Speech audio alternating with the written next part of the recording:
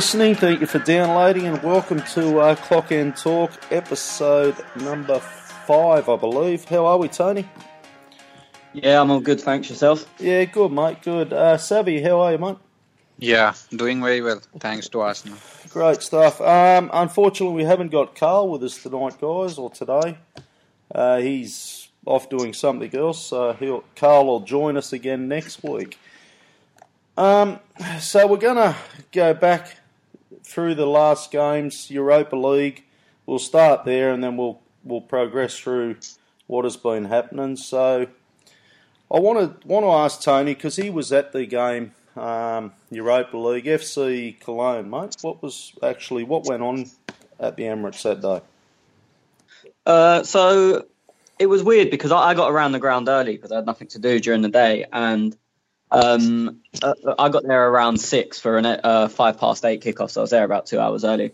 And like the turnstiles are usually open, and they weren't, and there was a lot of people about. I think Cologne, they had 3,000 actual official away tickets and 20,000 people travelled. Some with home end tickets, some with no tickets at all. Some obviously hoping to buy them in and around the ground. And it was just weird. As I said, there were so many people about. The police were focused on that. The stewards were focusing on that. And the turnstiles weren't open. So it got to a point around 6:30 where sort of I thought this game's going to be called off, because even if they opened them at 6:30, okay, that's only half hour late. But any later than that, you're trying to get 60,000 people into a ground, even if they've all got tickets. To do that in an hour is a bit of an ask. Then it got to around, I think, about 7:10 when it came out. It was announced at the ground first. They announced on the tannoy saying there'd be an hour delay. And obviously then that was around 7, and about 10 past it was announced sort of online and whatnot. It was broke in the media. And yeah, so even then everyone still thought it was going to be off, because that's the latest ever kickoff time in the UK, that 9:05. Yep. And obviously we knew there was no scope for it to be delayed any further than that, just because of getting away from the ground. Obviously you wouldn't be if it was delayed even another half hour, it'd be nearly midnight by the time you got out of the ground, and then obviously the transport wouldn't be brilliant, and there would be people stuck all around London. So everyone sort of thought it was going to be off. We was hearing it was 80% off. It was all down to the police. It was nothing to do with either club. Right. The police, so even Wenger came out the next day and said at one point it was 80% off. The police were just weighing up the battle between trying to safely get 60,000 people into the ground, or turning 60,000 people away and telling them there's not going to be a game. And obviously the problems that would cause, and that was literally what the police were battling through. And obviously they chose to go ahead with the game. I seen sorry to cut, mate. I'd seen them marching up the FC Cologne fans marching up towards the Emirates. I presume that was early in the afternoon. That was the first sign. That was the first sign I thought there could be a problem with the game going ahead, because obviously there was a lot of them, and they only had 3,000 tickets, so there was always going to be overcrowding at the game. And from that point, I think a few people knew that the game was going to be sort of in some form of danger or jeopardy of going ahead. So that was the first indication. And that's what was surprising, because that was obviously going around on social media and whatnot. And the club was saying, and the police were saying, we didn't expect this amount of people to turn up. But they were marching through London all day. So the police had obviously been policing them all day. So where did they think they were going? Did the police assume that they were just going to wait for kickoff and then go home? Did they? You say 3,000. There looked to be about 20,000 of them there. The FC Cologne. How many do you reckon were there? About 3,000. Yeah, it was around that. I mean, the figures are saying between 15 and 20,000. Yep. There'll never be an official figure, because you don't know who's travelled for football, who's travelled for not, who's joined in just because they fancied a bit of a march. But no, there was the club allocation was 3,000 tickets. Yeah, right. So was the and they all had tickets? There was no dramas getting in or anything? No, there was loads of problem. They didn't all have tickets. A lot of them were buying Arsenal end tickets, because in Germany it's not as segregated as it is here. Here it's like completely segregated. Like you have the Arsenal end and then you have the away end, and there's no mix and match. I've been to games in Europe and in France, and there's a lot of mixture as well. It's not so segregated. There's neutral ends, and in Germany it's quite similar. So a lot of them were buying Arsenal end tickets, not really seeing that was a problem. Where if you spoke to any fan that goes to games in England, they'd go, "No, you can't do that." So I mean, in a way, I felt a bit sorry for them because they didn't really see that they were doing anything wrong because they were just doing what's normal in their country. Fans. Like to them, that's how they go to football every week. Yeah. What was your take on it all, Savvy? Yeah, I think it was very strange when I heard it. And then we saw everything on Twitter. They were marching around London. And I think we also thought, and even the broadcasters thought that the game will be called off. But then they went on with the game. So yeah, it's good. We went on with the game. I even heard that some of them bought tickets in black and they went to the game, and I think there were lots of reports that they are doing this and they are doing that. Yeah, so I think Tony knows better. He was there, so yeah, it was strange. Yeah, and just on it, like as a fan, I like to see fans like that turn up to a game at football. It creates a bit of atmosphere and whatnot. And I heard a lot of talk on social media going around that maybe Arsenal fans should start. Creating a bit of atmosphere at the Emirates like the FC Koln fans did. What do you think? I mean, you can't knock the atmosphere. The atmosphere was brilliant and they were really good. But like the problem, more my problem with it is some of the blocks they took over. So they went to the 2 or 3 blocks next to where the away fans. So they were all kind of together. But one of them is a family block. So. For example, for me, it didn't matter. I don't mind blokes jumping around about me supporting their team as I'm supporting my team, and it's not an issue. But if you're in a family block and you're taking your 10-year-old daughter, you don't want 3,000 opposition or any fans jumping up and down and going wild when you've got your little kids there. So I think a lot of people have judged it on what they saw and said, "Oh, the bloke next to me was brilliant. He was in like the German or the away fan nearest me was brilliant. He was getting into the game. He caused no problems."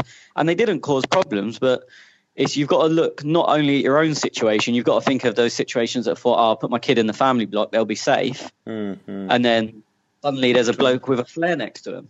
Like, yeah. So I think sometimes it's more not only thinking about yourself, it's thinking about the situation as a whole, which I don't think many people done. I think everyone just thought, "Oh yeah, the blokes next to me are all right," and they created atmosphere, which they did. If it was done again, what would change and how would they change it? I think the biggest problem was, I mean, you're never going to be able to stop people buying from touts. I think they should have better educated the German or the Koln fans on how it works in England, in that the segregation is very important and isn't breached at all, and also. The club, because a lot of them because they went on general sale pretty much, or to red members where anyone can just sign up for a red membership. Yeah. I think they should have found a way of maybe saying no more. Like, so if you're already a red member before that game, then you could have brought a ticket to the game, but not letting people register for new memberships until the day after the game. So from the day the game was announced to the day after the game, no more new red memberships. Just explain what's a red membership for those who aren't. So you sign it. It's £30 for a season, and you get a membership number, and it just means you can buy tickets before the general public. Season ticket holders get obviously every home game, and then there's silver members, which is sort of like people that have been on the red membership for like 10 years. So then they get the next priority of tickets, and then it goes to red members. So red members are guaranteed at least 3,000 tickets per game, but I think there's in the hundreds of thousands amounts of red members. So obviously for like the Tottenham and the Man United games, it's very difficult. Yep. But for the games like that where it didn't sell out, there was probably 20 to 30,000 available for, or maybe not that much, but probably 20,000 available for red members. Right. So what it seems has done is the Koln fans that couldn't get them through Koln in the away end have registered with Arsenal, and so they've become a red member. Yeah, so they've got a red membership for the year, which they're never going to use again, like £30, and then paid the face value of the ticket, which was £15, I think. So then they've got a ticket for £45, and obviously that you'd pay that to say it's their first game in Europe for 25 years.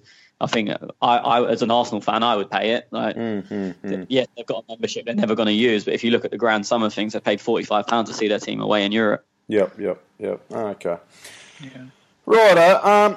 Let's get into the game, guys, and thanks for touching on that on Tony, because it just explains on what actually went on and what happened around for people who weren't at the ground and stuff. So now the lineup, there was a bit of criticism on the lineup. For me, I thought it would be very similar to what it was. What was your take on the lineup, Tony?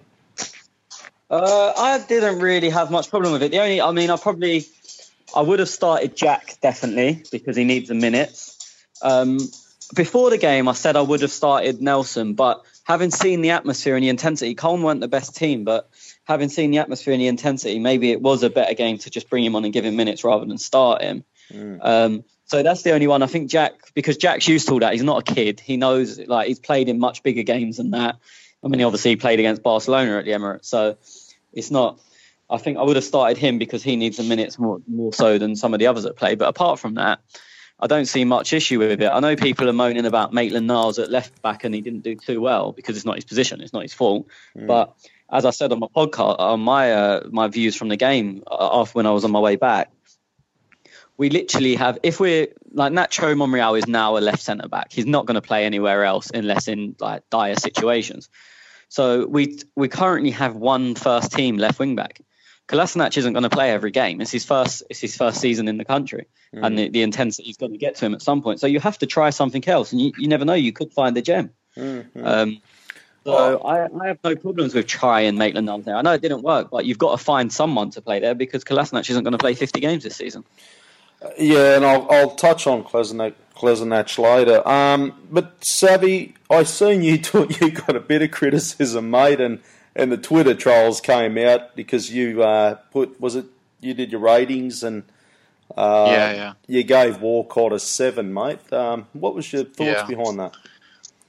Yeah, I gave him 7 because I think he got 2 assists. He was bad, I agree, and I mentioned that in the ratings. He was really bad, but I think some of his runs were really good, and his pace was troubling the opposition. And he finished the game with 2 assists. That's why I just gave him 7. Nothing else. Oh, mate, haters are going to hate. They're going to come out and look. And we really take the criticism, feedback, whatever you like. I'm happy for it. But do me a favour and make it an active conversation. Don't come out and say he's a douchebag. How'd you give him 7? Yeah, that's right. Explain why.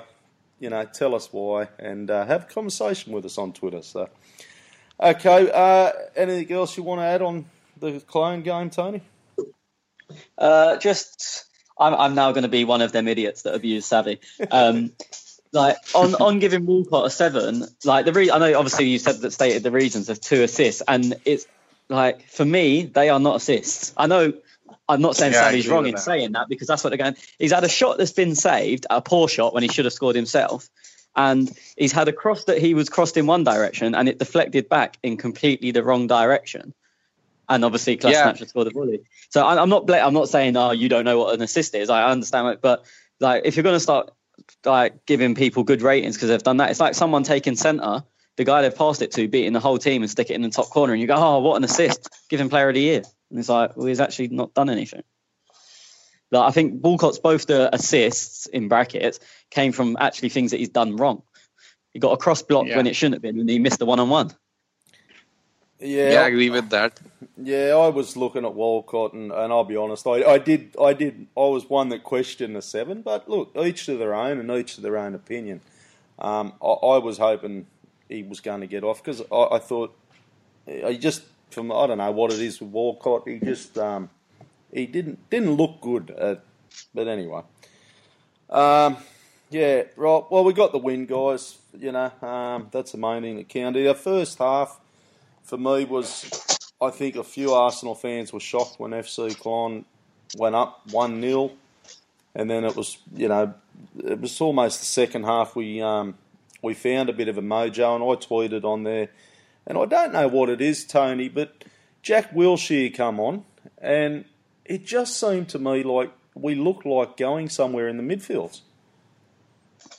Yeah, I think he's got a strange natural ability in that, like, you always hear commentators and stuff talk about partnerships, like, or link-ups, like someone's got a really good understanding with someone else.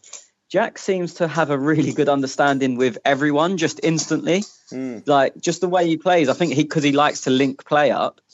So he's not the man that's going to get the assist, but he kind of links everything together. Yeah. So because of that, he seems to sort of naturally have an understanding with everyone. Like, there was a few 1-2s and stuff he played. I mean, he's always had a very good understanding with Giroud, and there was a few 1-2s and stuff he played with him. But there was also players that he'd never played a match. Like, he had a few nice link-ups with Reece Nelson, and you think, well, yeah, they trained together, but they've never actually played a match together. So I think he just seems to have that knack of, because Orla's very similar as well. Not in times of play, in terms of that they seem to just be able to link up with everyone naturally. Yeah. And I think that's why Jack looked good, because he came on and he seemed to find everyone's runs, and even these little flicks they were intended for someone. He wasn't flicking it for the sake of looking good. It was because there was someone to be on the end of it. Yeah, he just it was great to see. What was it, last August or something, since he's played for Arsenal? So it was good to see him come on with the first team, and I thought he, if anything, in the ratings, he probably deserved a 7. I haven't got it up, Savvy, what you give him, but yeah. My problem with Jack is the first thing Jack done was everything that is wrong with Jack Wilshere. As much as I love him, he glided past the man easily, and then he committed into a ball he didn't need to commit to. He didn't get injured. I think we won the throw-in or whatever, and what he done was actually good. But when you know that how he tends to get injured is by inviting in tackles, and it was literally the very first thing he done was beat a man and invited a tackle, and you just thought, Jack, think about, okay, maybe do that later in the season when you're steady and you've had a few games, but on your first minute back playing football for 6-7 months, don't do that. Don't do that. Who was your man of the match, Tony? It was a difficult one because I don't think anyone excelled. I don't think anyone was really that poor. I can't even remember what I said coming back from the game. I don't know. I can't. I'm trying to think who was the big standout in the game. I remember Iwobi. I think he had a good game. Savvy, I think I gave Kolasinac the man of the match because after he came on, we really went into the game and definitely scored a very good goal. And I think he was brilliant. He didn't put a foot wrong in the game. I gave him the man of the match. Okay. Well, we move on to the Chelsea game, and I'll go with start with you, Tony. The lineup, mate. What was your thoughts on that one to start with? Well, I mean, we obviously didn't put it out on Twitter, but we spoke about it amongst us on Saturday night UK time, so that like 12 or so hours before the game. And we'd found out then that Ozil was out. And I'd said I wouldn't be surprised if Sanchez didn't come in because he's clearly not 100% match fit and he'd played 90 sort of 2 days before. So I didn't, to be honest, I thought he would push Ramsey forward and play El Neni. But when it turned out it was Iwobi, I can't say I was the most surprised because I knew Sanchez wouldn't play. So beyond that, his options were stick Giroud up top and put Lacazette in behind. But then that leaves us a bit immobile up top, as much as I like Giroud, or play Iwobi. So I think it was kind of one of two logical options, unless you move Ramsey further forward. But I think in a game like that, you want to keep players where they used to be playing. You don't want to start giving Ramsey new roles, especially when we're trying to get him to be more disciplined. You then don't want to say, but this week you're playing further forward and you don't need to be disciplined. I think you can't keep messing with him and giving him a different role every week. And so you're happy with the lineup? Yeah, I think I don't really rate Iwobi, but I mean before the game, I don't really rate Iwobi, but yeah, I don't think there was much that you could criticise in the lineup. Yeah. Okay, go Savvy. Yeah, I think I was a little surprised when I saw Iwobi on the team sheet. I didn't expect him to start, I thought either Sanchez will come in or either Giroud or maybe El Neni because he started the last game against Chelsea. Mm-hmm. But yeah, whatever Wenger chose, I think Iwobi did great, and I think it all worked out. So it was a good team selection. Mm-hmm. And it's only a small criticism. Iwobi, I thought there was a time where Lacazette came off throughout the game, and Sanchez went on. I thought, I think I would have liked it more, and that was my problem. It wasn't really a criticism because it did work. When Sanchez came on for Lacazette, I would have liked Iwobi to come off, Sanchez to come on, and Lacazette, Sanchez, just to see what happened. But that's my only type of little thoughts on that. What, you reckoned it was pretty good. He got it spot on, Tony. Yeah, I mean, even in the ground, like a few of us that were standing there talking were calling the subs like what we thought should happen, and it was pretty much that. I think the thing is with Iwobi, I remember when he first broke into a team, there was an interview with the then youth team manager, and he always said that Iwobi technically wasn't the best, but what he was very good at is he was very good at pressing, not just with energy, but his positioning, his understanding of where he should be positioned was always very good when he was pressing, and he was also very press resistant because he was so strong that the passes he played out wouldn't be spectacular, but he would more often than not lose the ball. Mm-hmm. So, and looking at that, that's exactly what happened. I think bringing him off, the way he was pressing, as I said, there was no times he noticeably won the ball back, but he put them under pressure and they pull it out for throw on or just cleared it to our defenders who were unchallenged. And I think Sanchez presses with energy but not intelligently. Whereas Iwobi does it very intelligently. So I think at that time, if you were to make a sub and had to bring Sanchez on, that Lacazette was the only option. And even if you look at the statistics from the game, Iwobi was completed the most passes on the pitch, like percentage-wise. Sorry, he was 90%. He was the only player over 90%. And again, that's being very press resistant, which is what we were going to, because these bigger teams are going to rush you. So if a player's getting 90+% pass completion. Yeah, 91%. It shows what the club. Yeah, it shows why he was there, because he was there to press, which he done very well. But there's no real way you can quantify that, and to stop us being pressed, which obviously his pass completion shows he done that very well as well. Savvy Lacazette, he was a bit of criticism come from Lacazette. A few people said that he didn't have a great game. He struggled against Chelsea. What's your thoughts? Yeah, I think he didn't struggle, but obviously he missed a very easy chance and another chance where I think he could have connected better. But I think he didn't struggle in the game. I think his link-up play and some of the passing and some of his movement was very intelligent. I really liked sometimes he was running into the channels in this game. I think one pass where Ramsey played him on, David Lewis cut him off, but it was a good run. And I think he had a good game, not spectacular and not very bad. It was a good game, but yeah, if he would have scored, it would have been a brilliant game. Definitely. Yeah, Welbeck missed that header, and I was probably quick to criticise because I wanted the goal.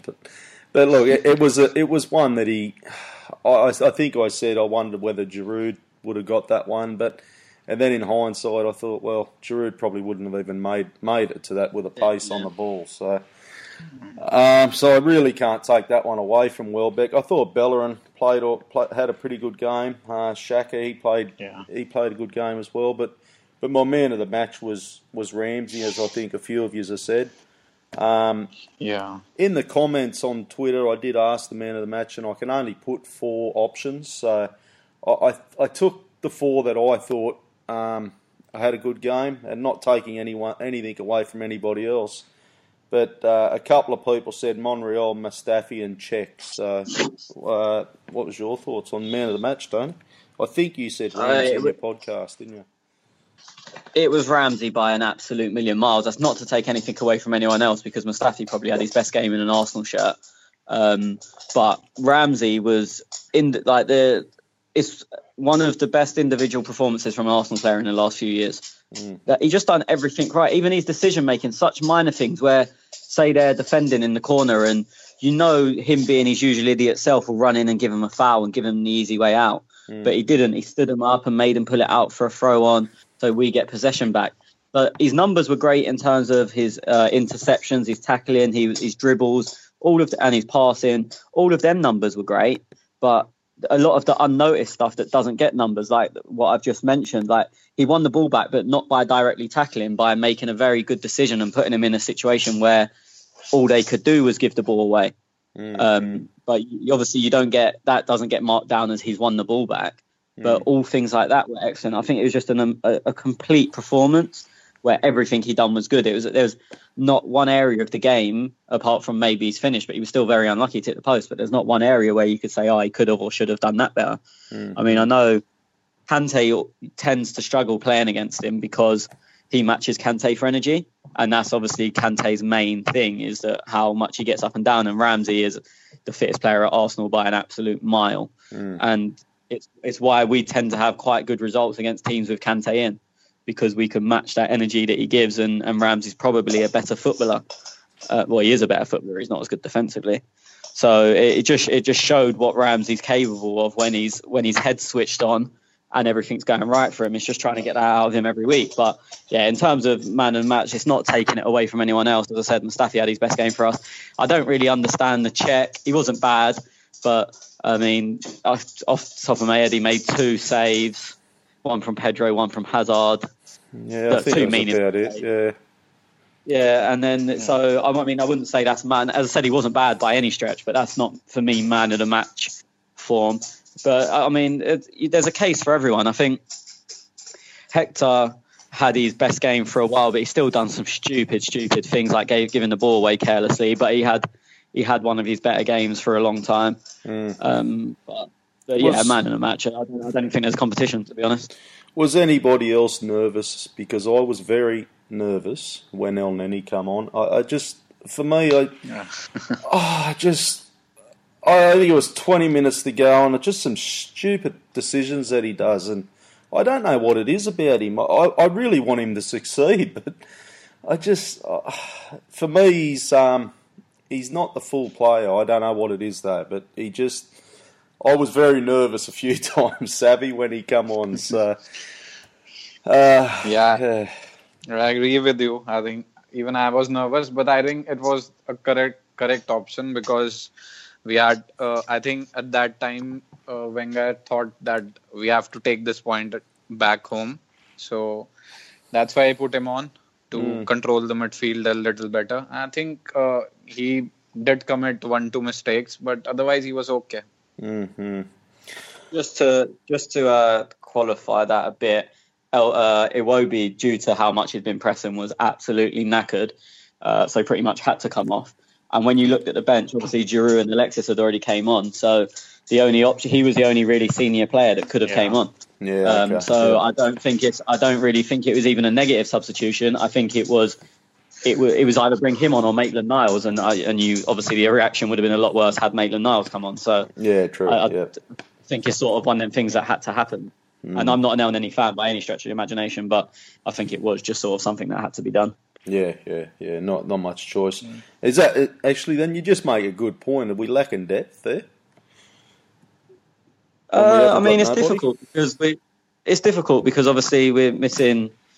So Iwobi would usually be the guy, even second in choice on the bench, because remember Alexis was on the bench, Ozil's not in the squad.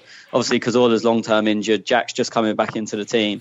So I think it was a case of we already had 2 or 3 players out, or the players that were on the bench were actually starting.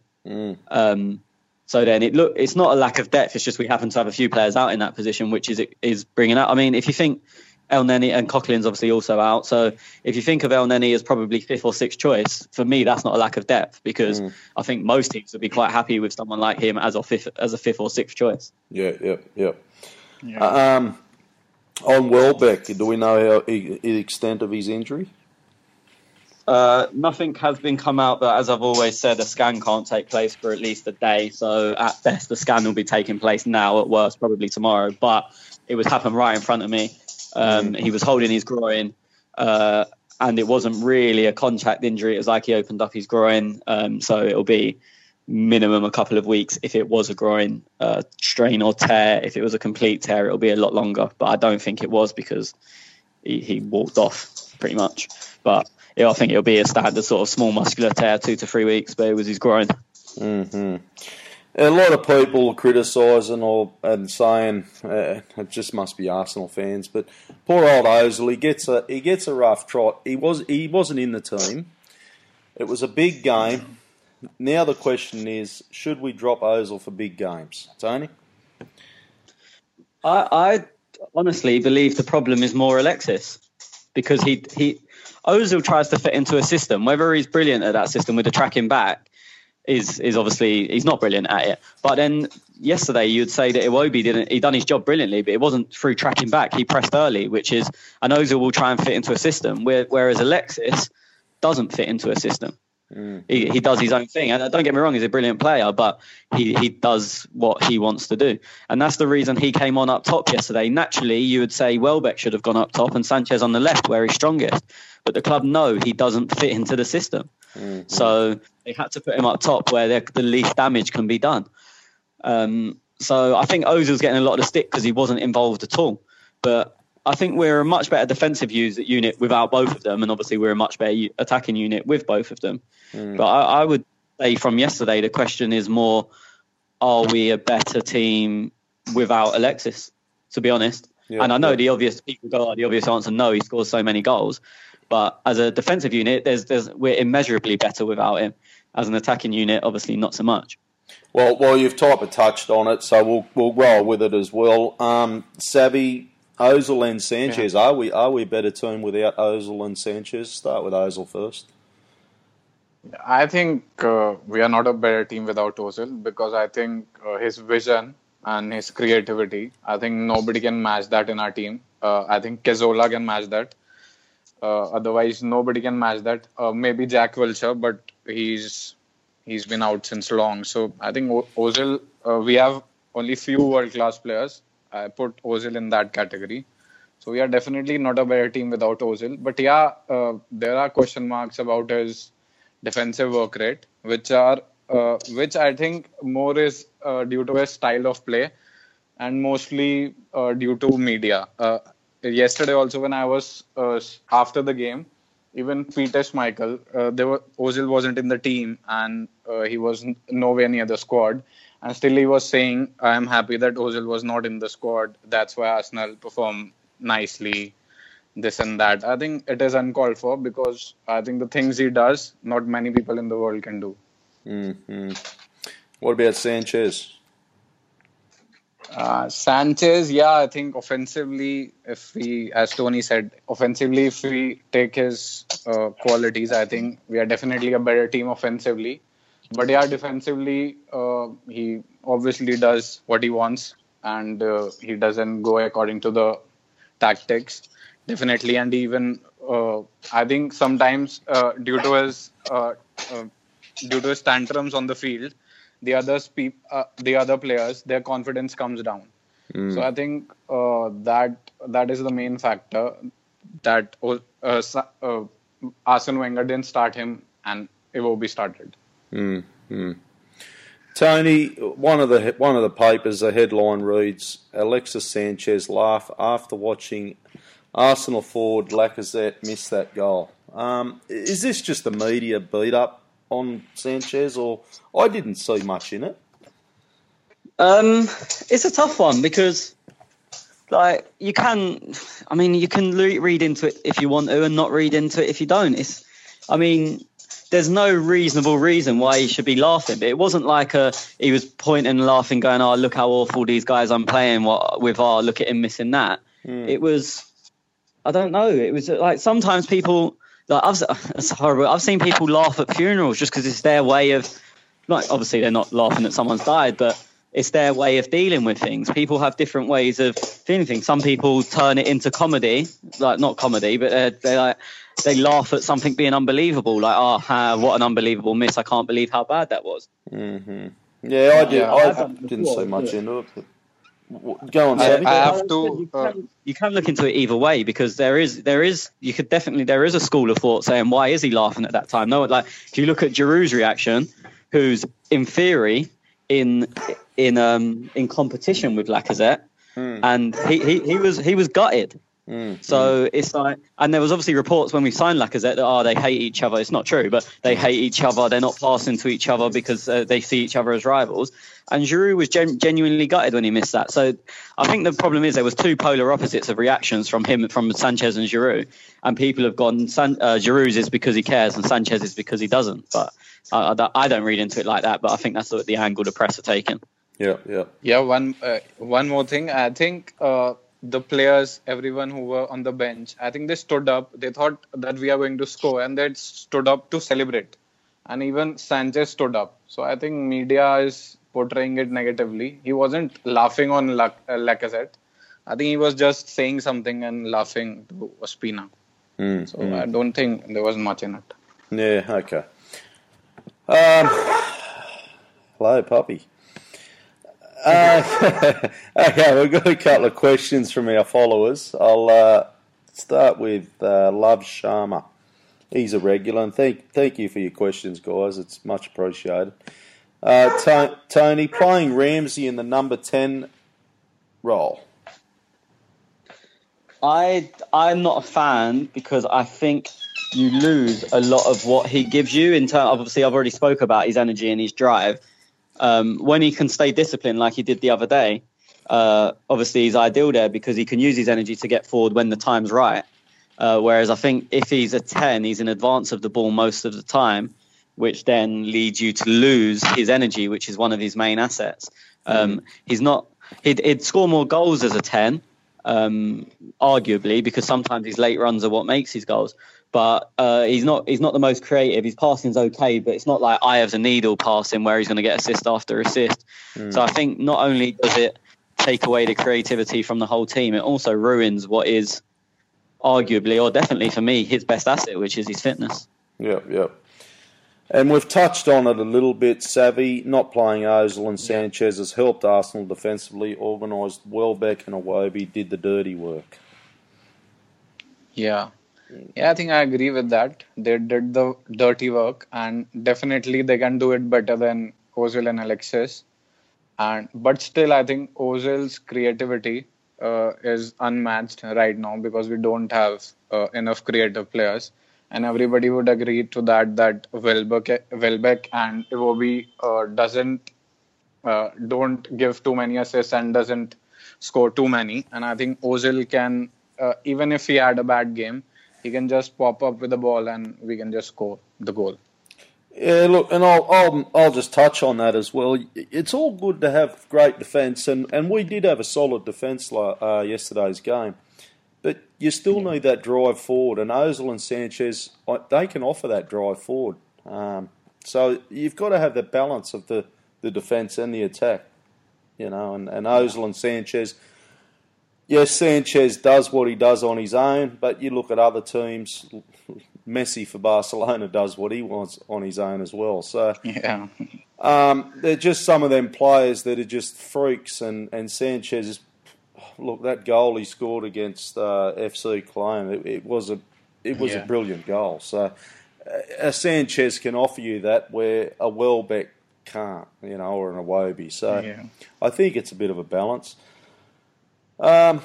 Tony, we did touch on can we play without Ozil, so we'll skip past that. How do you see a game like this carry us up the ladder? Looking at our schedule, we have potential to make a move. We need to win as much as... That was by Glenn. Yeah, I mean, the problem is it would be so typical of the Arsenal we know and love to now go and lose to West Brom at home, which won't be an easy game because of their style. So I think it's more about backing it up. Look, we all know we're capable of one-off performances which are excellent or disciplined, but it's doing it consistently, and especially in a different type of game, because if we can't go and play how we did yesterday at home to West Brom because we'll draw the game 0-0 again. Like everyone knows that. So you've got to change your style of play, but still remain consistent at a high level. And if every player played as they did yesterday, as in performance-wise, but in a different system, then we could go on a long run. But it's all about adapting. Sometimes it's easier to be in the teams that are sort of towards the bottom end of the league because they play the same every week. So they know they're going to be backs against the wall and whatnot. Whereas with Arsenal, 1 week it can be sort of a bit more disciplined like it was yesterday and a bit more on the back foot, then against West Brom we're going to be all guns blazing going forward and just and their main threat's going to be set pieces.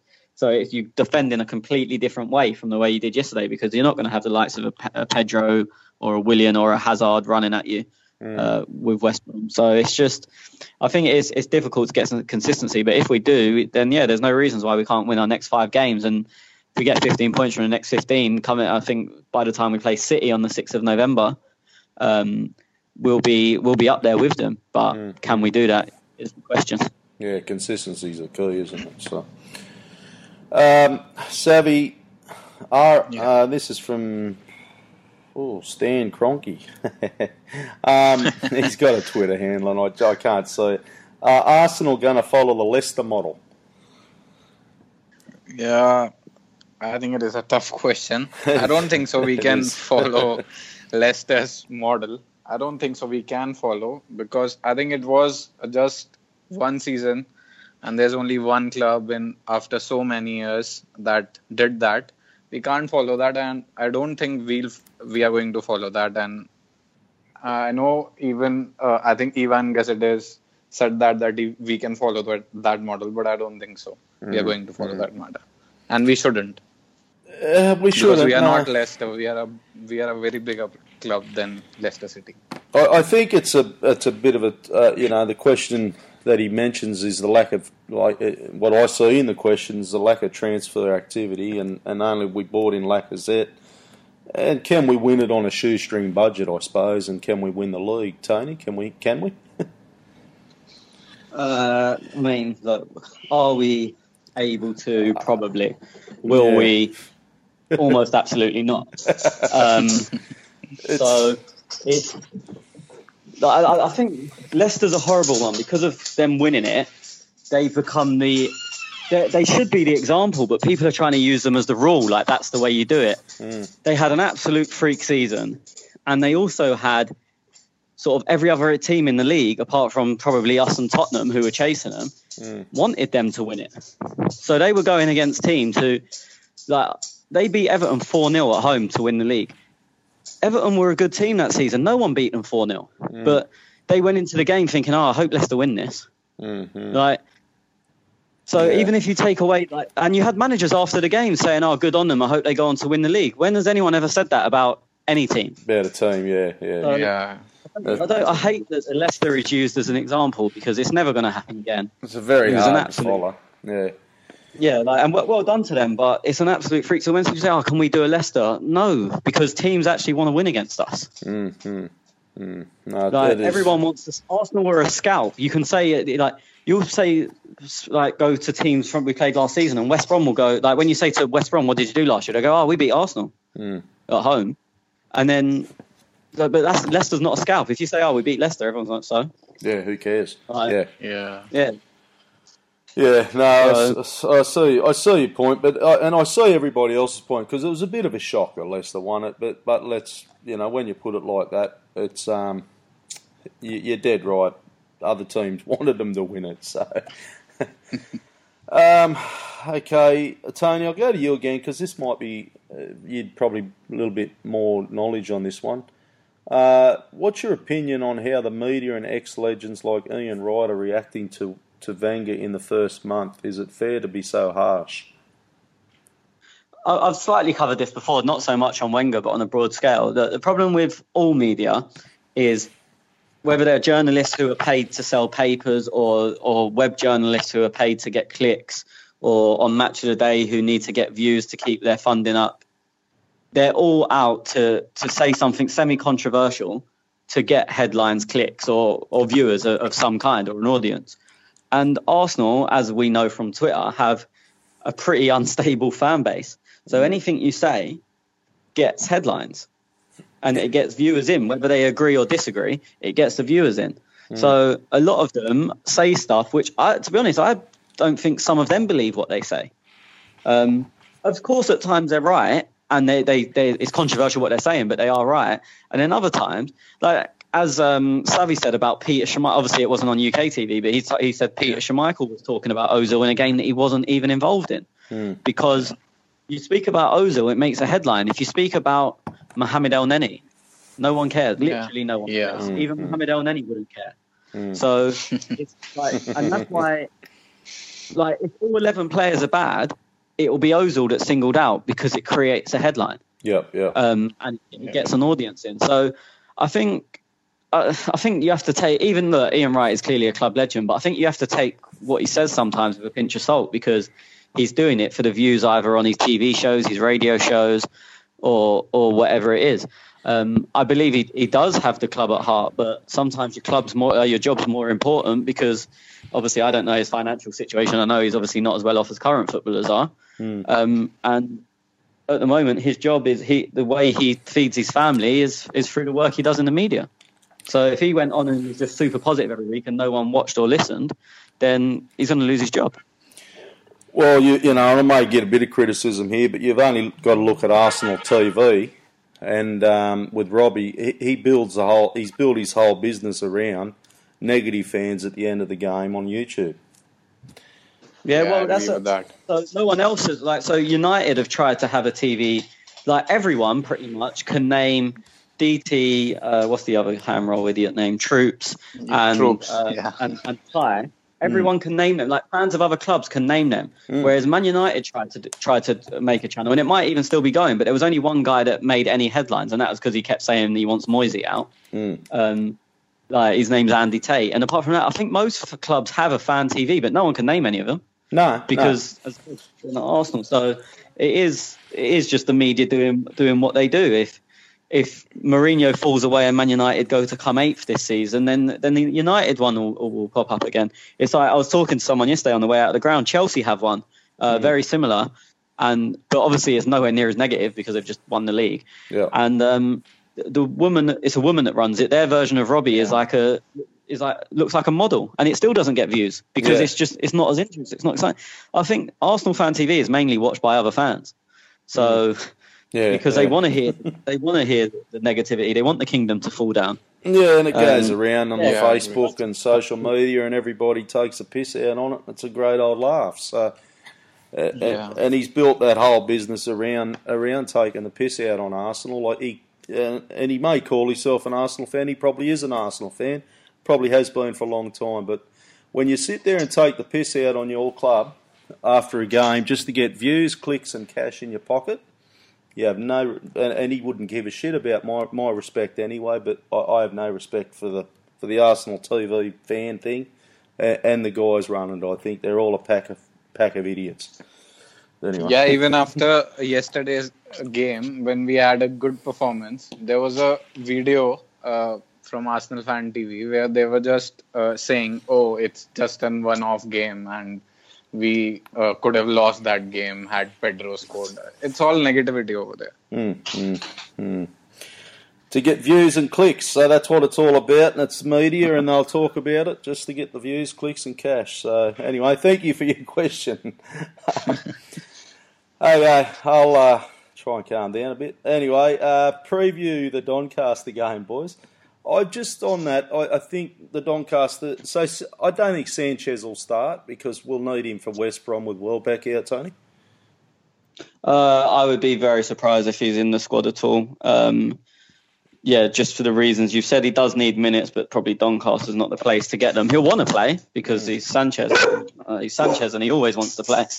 But I'd be very surprised. I know Carl, shortly before we started reading this, I think it was Carl, done a piece on a preview of the game and who he thought would start, and he included a lot more first-team players or even first-team squad players than I would have, and than what I think will be involved. Yeah. Like he included Monreal, which, as far as I'm concerned, isn't going to happen in a million years. Could be wrong. We'll find out Wednesday, but I can't see Monreal being anywhere near the team. He didn't include Walcott, which I would think if anyone needs minutes, it's Walcott. He didn't include Jack, and I can tell you, unless Jack gets injured before Wednesday, Jack is starting. So, I mean, I disagree a bit with what Carl's done, but obviously it's all, at the moment, it's opinions and not fact until the team's released on Wednesday. Who takes, who plays where Welbeck, Sanchez, who plays in that position? Who gets a call up? So I think I'm pretty sure Reece Nelson will probably start. As I said, I think Theo needs a place in there somewhere. He could chuck Giroud in. I mean, I wouldn't be surprised either way with Giroud, whether he starts or whether he doesn't, because I think it'll be Reece and Walcott behind someone. He could have faith in Akpom. I personally wouldn't. I think the guy's useless, but if not, then yeah, it could be him. He was on the bench last week, so it could be him. It could be Giroud, or he could go Theo up top and then start Jack in a 10, a slightly more advanced role with Reece Nelson the other side of him, or he could. I don't think he will because of how Iwobi played yesterday, but he could even bring Iwobi in because he's not had too many minutes apart from yesterday. I think they were his first minutes of the season, so not including the Community Shield. So there's a few options there that are not first team players, but they're more than strong enough to go and win that game, and they're recognised names without them being kids, so to speak. Mm-hmm. What about you, Savvy? Yeah, I think Wenger always says that League Cup is for young players, and he promotes youngsters over there. So I agree with Tony over here because I think we'll start a very young team. I think Mertesacker will play.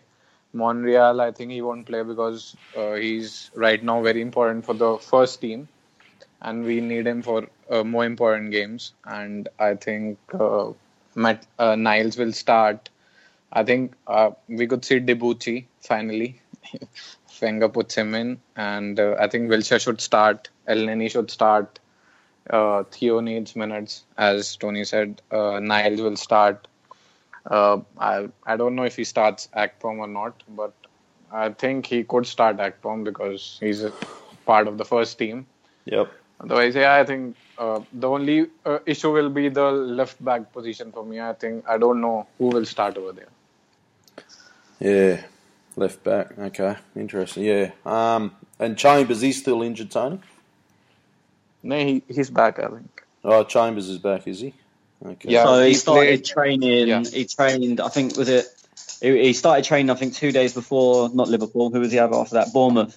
On the Thursday, he came back into training. So he was always going to be short for Koln because it had been a week, obviously. Yeah. And he only started running on that Thursday. But obviously, there's now been another week since then. So I don't know if he's officially fit, but I think he would probably play a part, whether it be from the bench or starting. Obviously, if he is fit to start, they'll start him to try and get some minutes in his legs. Okay. I think he started the game for under 23.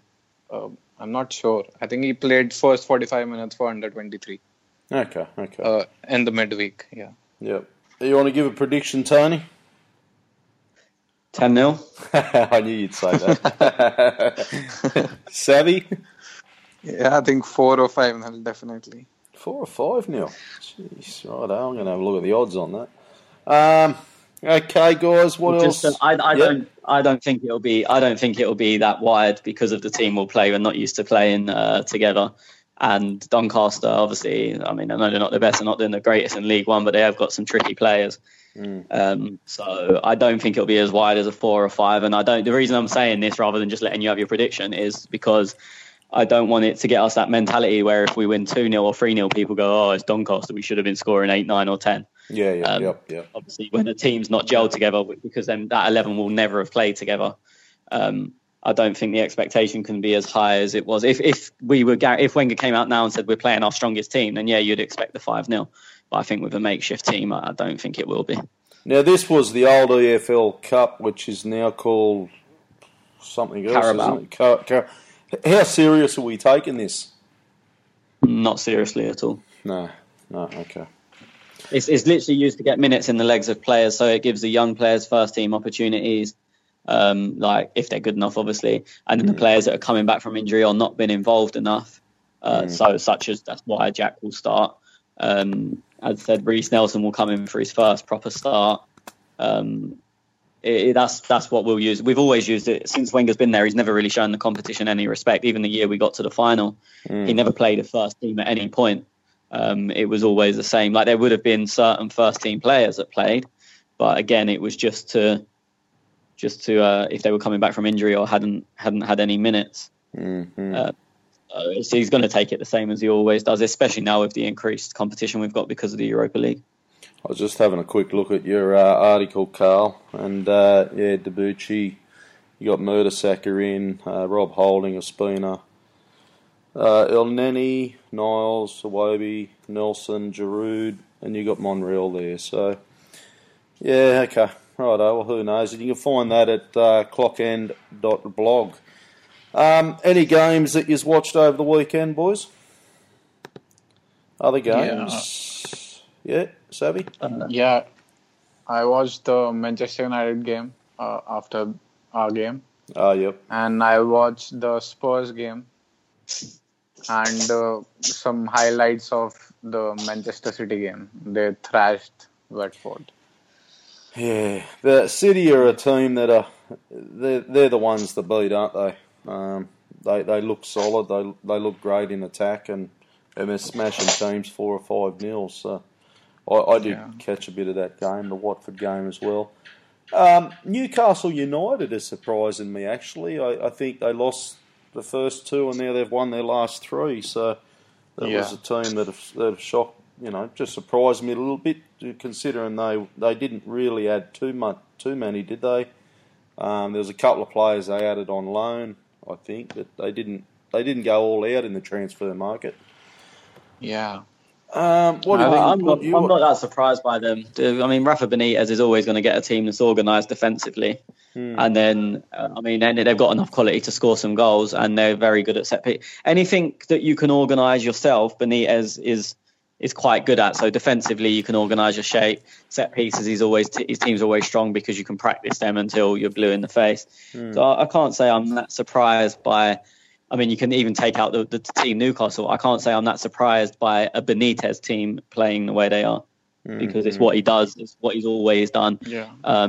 He's usually a good cup manager, which Newcastle are usually an awful cup side. So that'll be interesting to see what happens there. But in terms of how they're playing, they're very tight at the back. Like, they beat Swansea 1-0 from a set piece. They won 2-1 yesterday. The winner was from a set piece. Yeah. So it's the standard Benitez blueprint. So I can't say I'm majorly surprised by that, to be honest. Will they push for a top 6? No. Okay. Liverpool Burnley. I have to mention the epic draw that happened over there. Yeah. Chamberlain didn't start again. Come on 79th minute and didn't really have much of an impact. And thank you, Liverpool, for the £40 million. Did you? Well, I mean, the thing that's even funnier about that. One, I'll say it. I've said it before. I'll say it again. Like, Chamberlain seems to have become a scapegoat amongst Arsenal fans to convince himself he was terrible. He wasn't. He is not a terrible footballer. But to get £40 million for him was absolutely unbelievable. But what will dent his pride, I would suggest, is that Jordan Henderson didn't start the game. And still he didn't start the game. So it's like, so they start 3 centre midfielders. So not only is he not 4th choice, he's now, because who he thought he was 4th choice, I'm assuming, but now someone else has started instead of him. So now that pushes him back to 5th choice. And the only reason he would have been in the top 5 choices at Arsenal, the only reason he wasn't is because he was so good at right wing back, where obviously he didn't want to play. So it seems like at the moment, if he is their 5th choice, and that's still with Lallana out injured, it seems like a very stupid move, because he didn't want to play right wing back, but now he's not playing at all. Yeah, well, they went with Milner, Can, Coutinho. So Coutinho. Yeah, so that's Wijnaldum and Henderson both out, and he's still sitting on the bench. Yeah, and even next season, Naby Keita is joining for that position, so he'll be a starter definitely. Next season, say it again, Savvy? Yeah. Next season, Keita from I think Leipzig is joining Liverpool. They've already signed him, haven't they? Yeah. So. And this is why, and Chamberlain, this is why he wanted to go to Liverpool, because he was, I suppose, sold the Glot promise that he was going to start, but hasn't really. So I don't know. Anyway, what else, guys? Everton. I want to touch on that. Koeman, he's lost 4 games in a row now. Is he next to be sacked?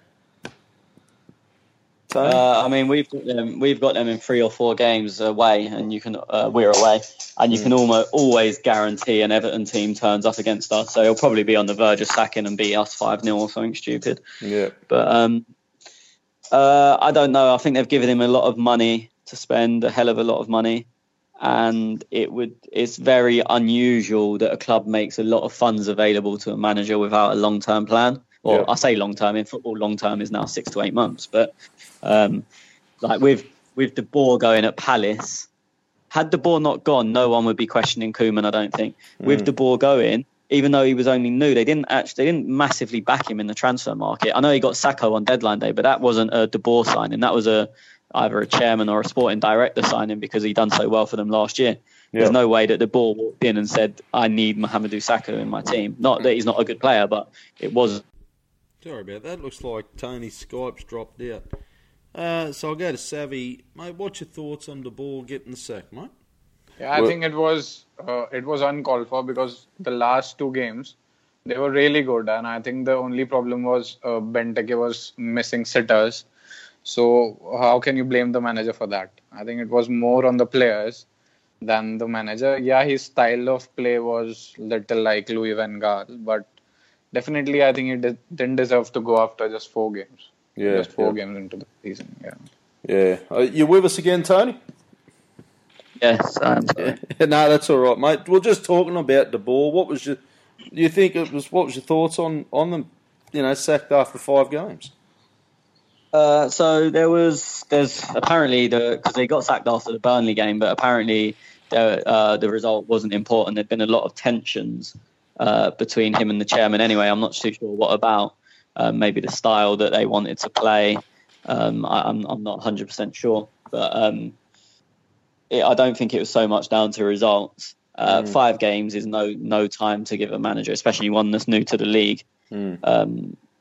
And I think they must have thought when they signed it, when they obviously appointed him, that it was going to take a while for him to get used to the Premier League. So I don't think it was actually a results. I mean, the results didn't help, but I don't think it was a results-based decision. Inter Milan, they did the similar thing when he was over there. I think it was about 5 games as well, and something must be going on.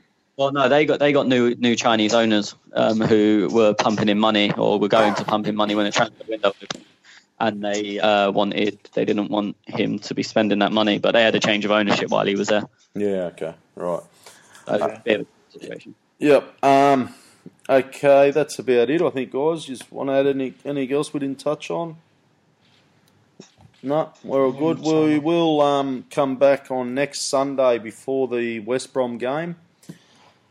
My name's Terry. You've had Tony and Savvy with us. You can follow us at Twitter at @Clockend_talk. You can download us on iTunes and all podcasts and good podcasting apps. Once again, thank you for listening, guys, and thank you for supporting, and we'll see you next week. Thanks, Tony. Thanks, Savvy. Yeah, thank you. Thank you, Tess. All right, cheers.